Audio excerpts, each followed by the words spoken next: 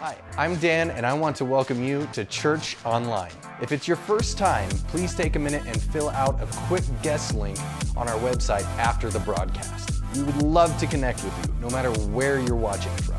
You can also give online by going to lifechurchutah.com or by texting LCGIVE to 95577 at any time during this morning's service. Once again, thank you for making Life Church Online a part of your weekend.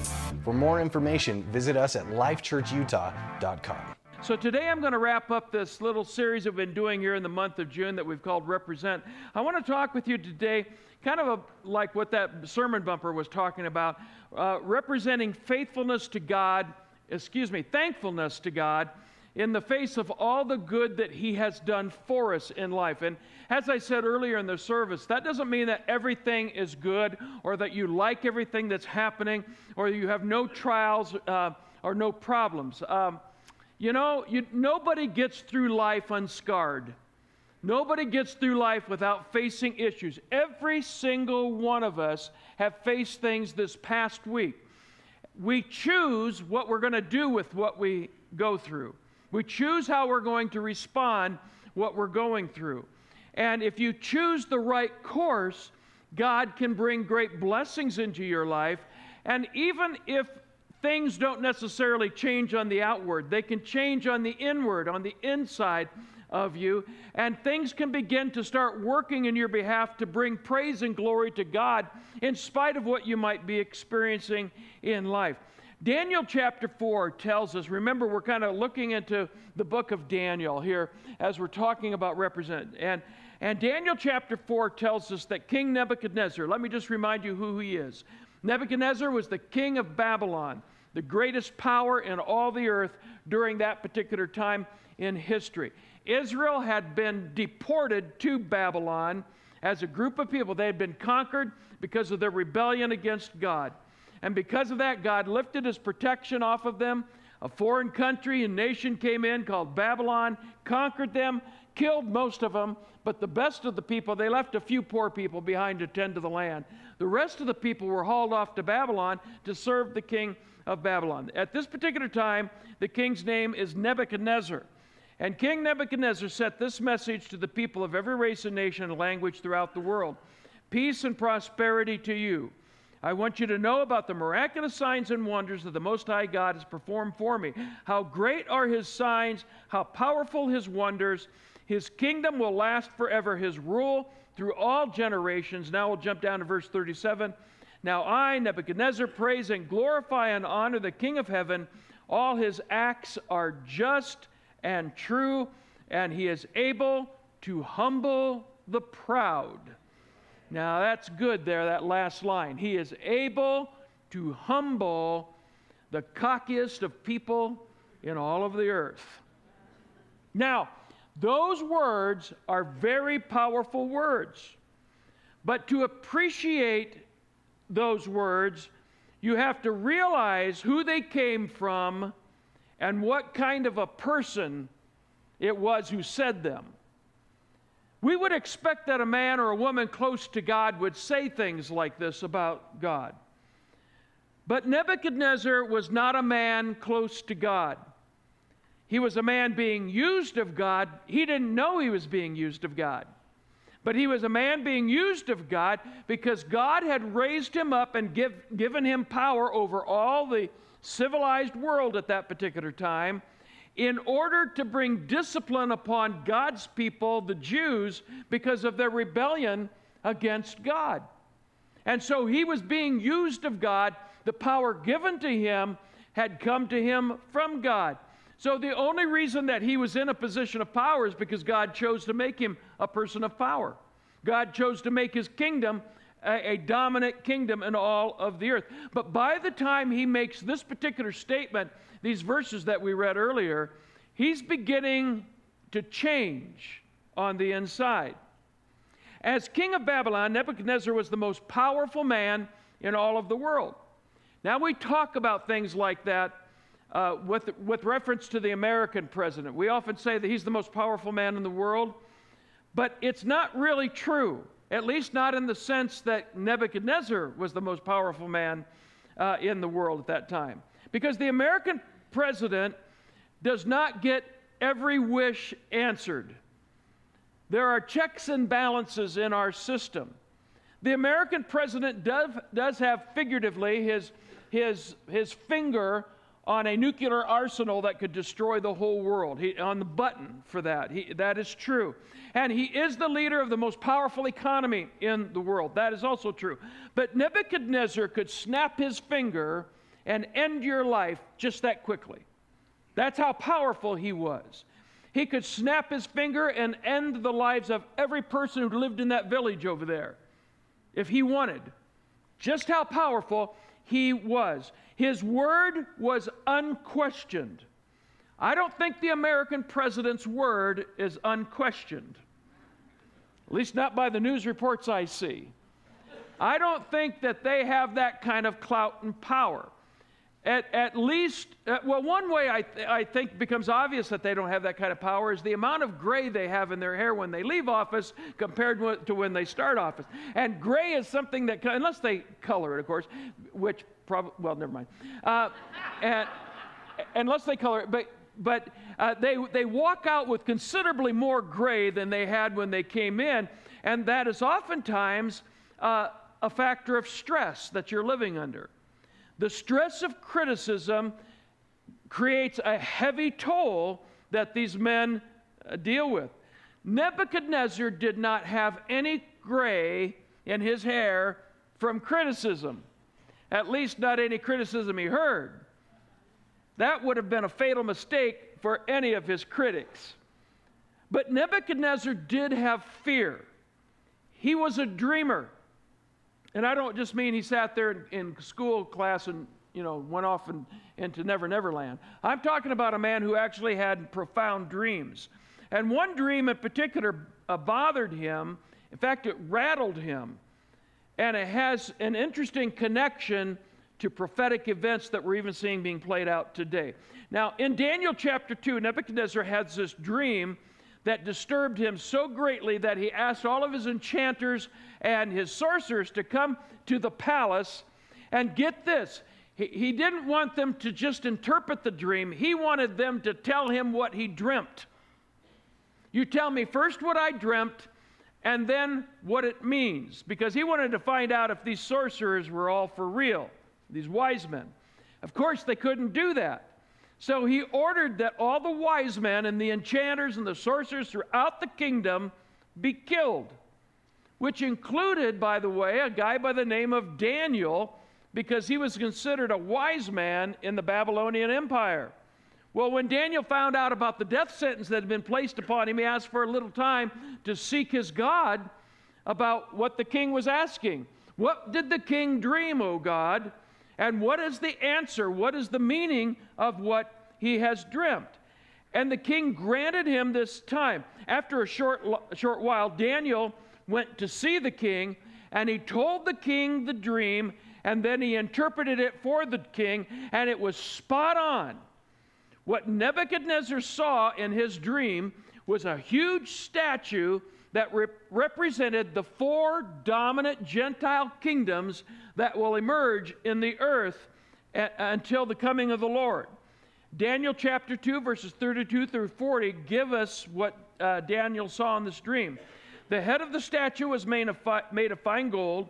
Its chest and arms were silver. Its belly and thighs were bronze. Its legs were iron, and its feet were a combination of iron and baked clay. As you watched, a rock was cut from a mountain, but not by human hands. It struck the feet of iron and clay, smashing them to bits. The whole statue was crushed into small pieces of iron, clay, bronze, silver, and gold. Then the wind blew them away without a trace, like chaff on a threshing floor. But the rock that knocked the statue down became a great mountain that covered the whole earth. That was the dream. And now I will tell the king what it means. Your Majesty, you are the greatest of kings. The God of heaven has given you sovereignty, power, strength, and honor. He has made you the ruler over all the inhabited world and has put even the wild animals and birds under your control. You are the head of gold. But after your kingdom comes to an end, another kingdom inferior to yours will rise to take your place. After that kingdom has fallen, yet a third kingdom represented by bronze will rise to rule the world. Following that kingdom, there will be a fourth one, as strong as iron. That kingdom will smash and crush all previous empires, just as iron smashes and crushes everything it strikes. Then Daniel went on to reveal what the dream meant and who these kingdoms represented. Now, we today can look back in history and see what this dream represented. At this time, they had no idea all of this except for the first. He told him that the head of gold was indeed Nebuchadnezzar himself and the Babylonian Empire. You guys are the head of gold. You're on top. But king, another kingdom is coming, and it's going to rise. And it's going to be inferior to your kingdom, but God's going to allow it to conquer Babylon, which just goes to show that we're only as powerful as God allows us to be. It's not about us as a nation. It's about Jesus Christ and the power that He has. God's going to allow this other inferior kingdom to come in and conquer great Babylon. And history tells us that this happened. It was the Medo-Persian Empire, which is the combination of two great empires of that particular time. They joined together, and the chest and the arms of silver represent this great Medo-Persian Empire, which eventually became known as the Persian Empire. After Persia would arise, a kingdom that was represented by the belly and the thighs of bronze, and this we know as the Greek Empire under, you've heard of him, Alexander the Great, who took over the world so fast it was amazing. His kingdom, though, ended just before, about 60 years before the birth of Christ, at about 63 BC. And then the legs of iron and the feet of clay in this vision represented the Roman Empire. Iron is strong, but clay is not. Rome was strong in law, it was strong in organization, it was strong in military might. But Rome was weak because of disunity. Boy, I wish I could preach this to the Congress, because that is a picture of the United States of America right there. Strong in law, strong in organization, strong in military might, but divided, weakened by our disunity. Once the unity of the Empire of Rome began to dissolve, their military could no longer keep the empire together, and it fell at about 475 AD. It lasted a long time, but it did fall, and it crumbled from within. It did not crumble from without. That is, boy, what a message to America. Finally, then, in Nebuchadnezzar's dream, he saw in verses 34 and 35, a rock cut from a mountain, but not by human hands. It struck the feet of iron and clay, smashing them to bits. The whole statue was crushed into small pieces of iron, clay, bronze, silver, and gold. Then the wind blew them away without a trace, like chaff on a threshing floor.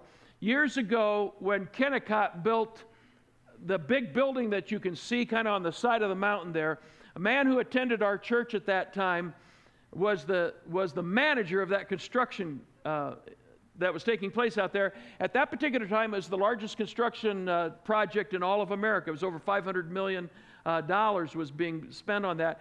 And that man took me out there to see what was happening, what they were building.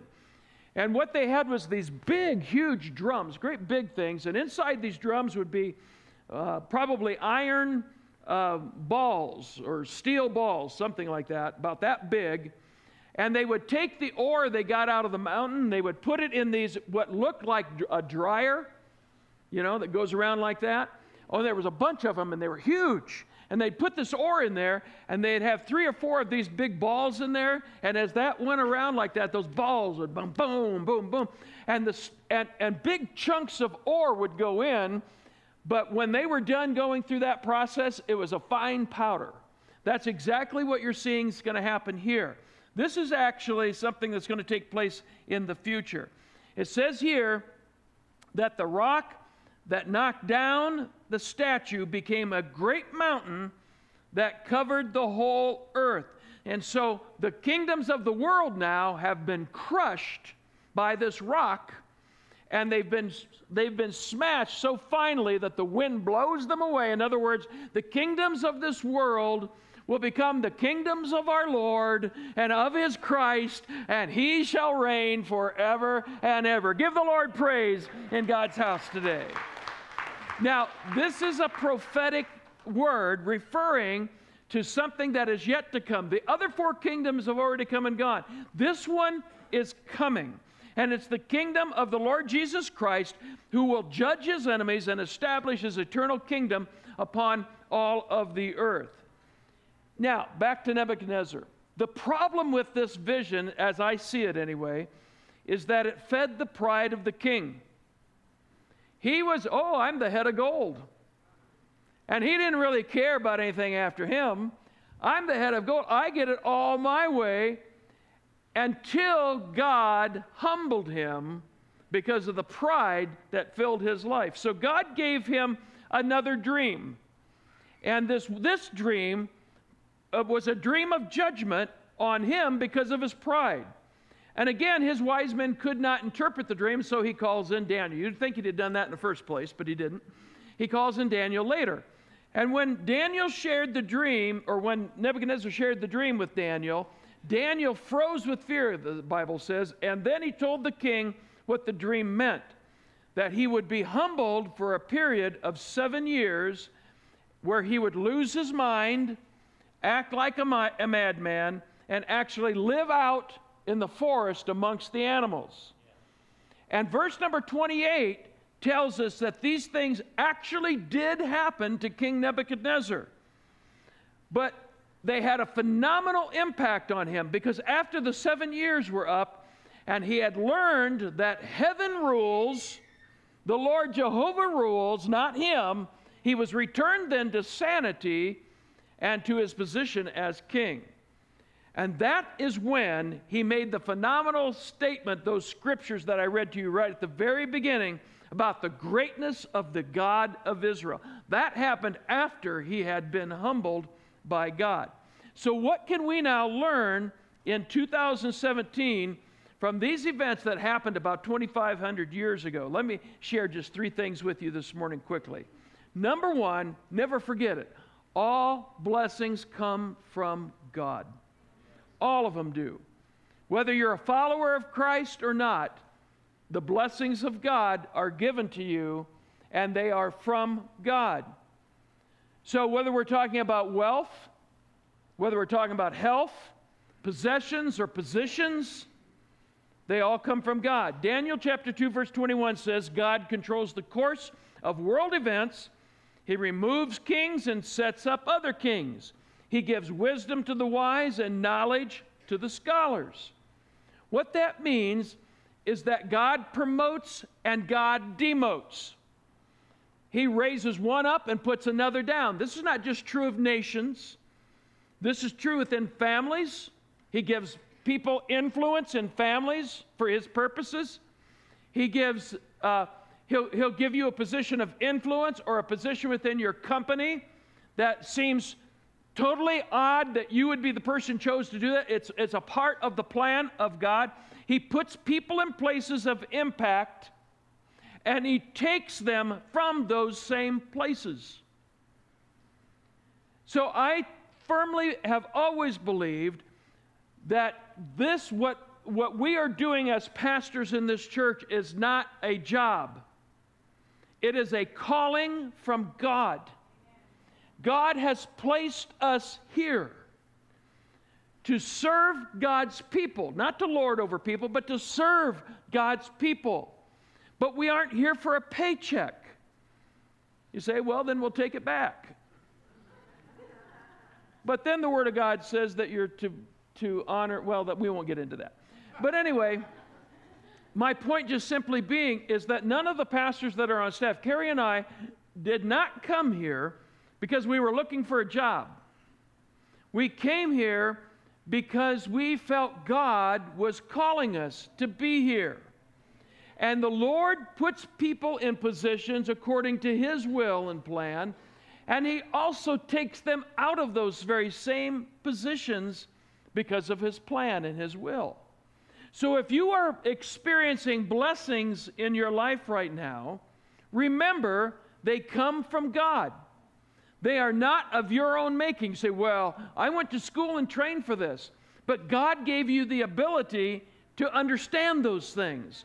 Ultimately, it goes back to the Lord God Almighty. God gives you the ability and the power. Now, that's something that God wanted the Jews to fully understand. And so he warned them in Deuteronomy chapter 8. He says, if you start thinking to yourselves, I did all of this, and all by myself, I'm rich, it's all mine. Well, think again. Remember that God, your God, gave you the strength to produce all of this wealth so as to confirm the covenant that He promised to your ancestors as it is today. The truth is, if you do not tithe, you are in effect saying that you believe that you own what you possess, that it's yours. That you believe that you alone produced the wealth that you've received. But God says, don't fall into that trap. All He has to do is remove your ability to succeed, and it will be gone like that in a moment, blown by the wind. When I tithe, I'm telling God that I understand that He owns it all and that the ability to produce this has come from Him in the first place. All blessings come from God. That's a fact that Nebuchadnezzar did not want to acknowledge. Daniel chapter 4 tells us that he was taking a walk, get this, he's taking a walk on the flat roof of the royal palace in Babylon, and as he looked out across the ancient city, he said, look at the great city of Babylon. By my own hand or mighty power, I have built this beautiful city as my royal residence to display my majestic splendor. You remember the Hanging Gardens of Babylon, one of the ancient seven wonders of the world? Did you go to school? Do you remember that? All right, that was in school. All right, Nebuchadnezzar's the guy who built all of that. All right, so now he's saying, look at what I have done. And verse 30, while these words were still in his mouth, a voice called down from heaven, O King Nebuchadnezzar, this message is for you. You are no longer ruler of the kingdom. Wow. And that's when God struck him with insanity to humble him. Never forget, power and position, wealth and increase all come from God.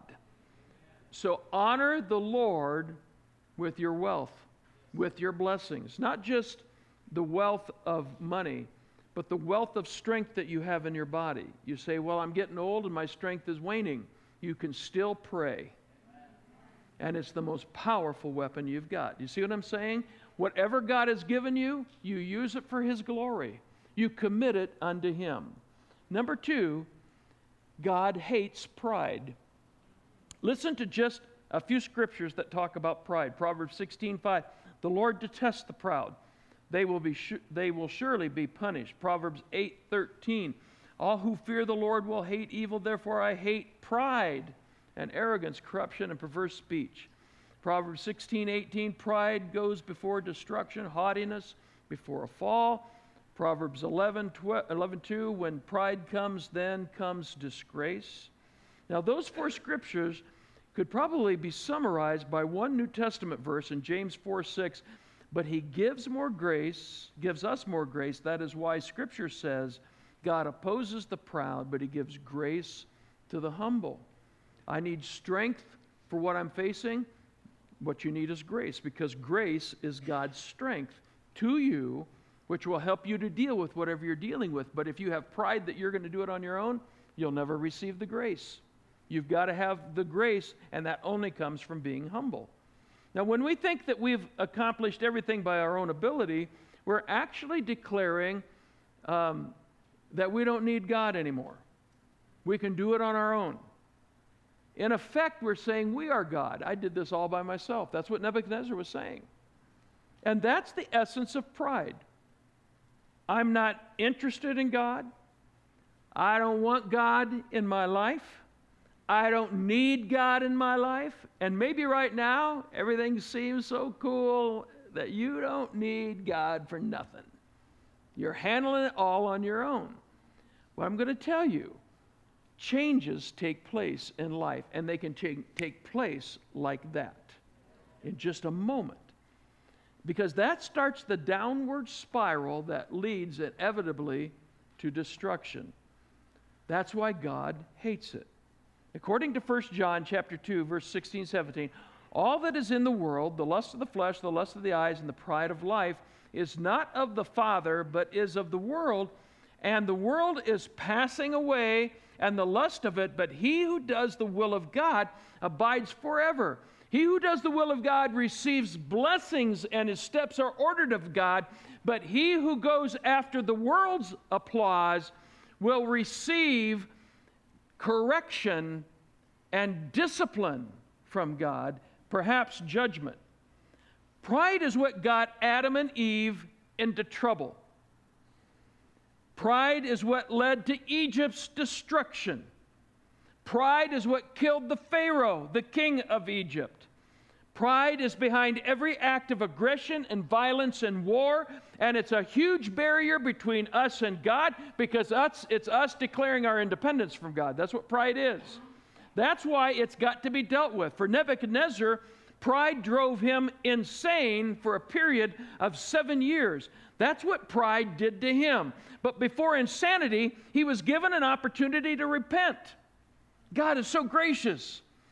God gave him another dream that Daniel again had to interpret for him. And in this dream, the king saw a large tree. It was so huge and so large that the birds nested in its branches, and the animals of the forest found shelter under the leaves and the branches of this huge, great tree.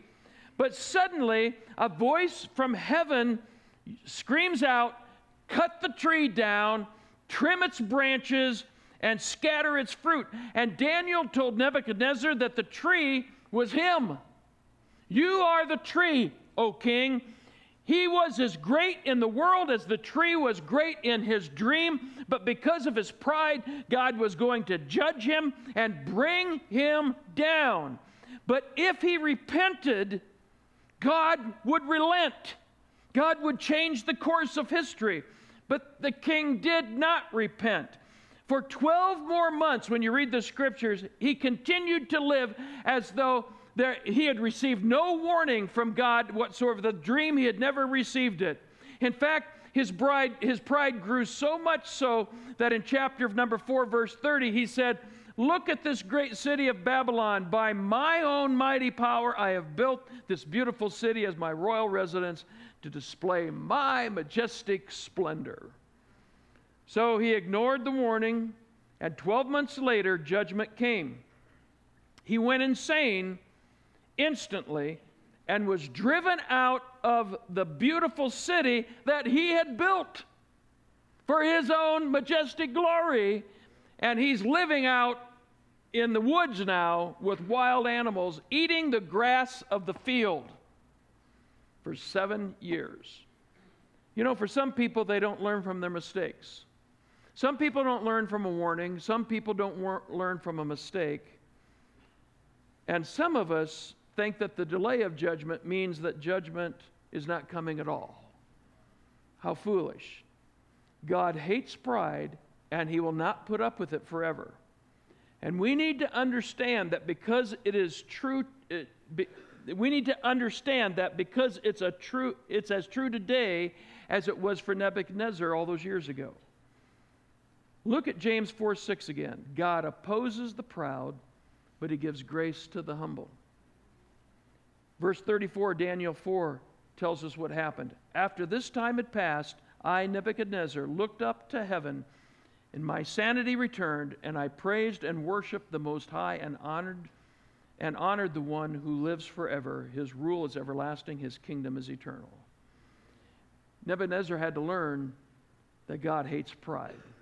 He was only there in the first place because of God. And when that produced pride in him, he was brought down. The third thing we pick up from it is thanksgiving is the sign of a humble heart.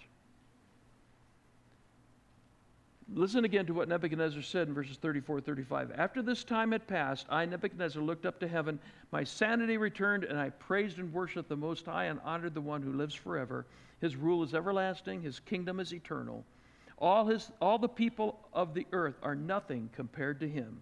He does as he pleases among the angels of heaven and among the people of the earth. No one can stop him or say to him, "What do you mean by doing these things?" So Nebuchadnezzar learned a lesson, that he wasn't that great after all. He was where he was because God had put him there, and he could be demoted at any moment, anytime God wished. I wish our congressmen would understand this. Some of them do. Most of them do not.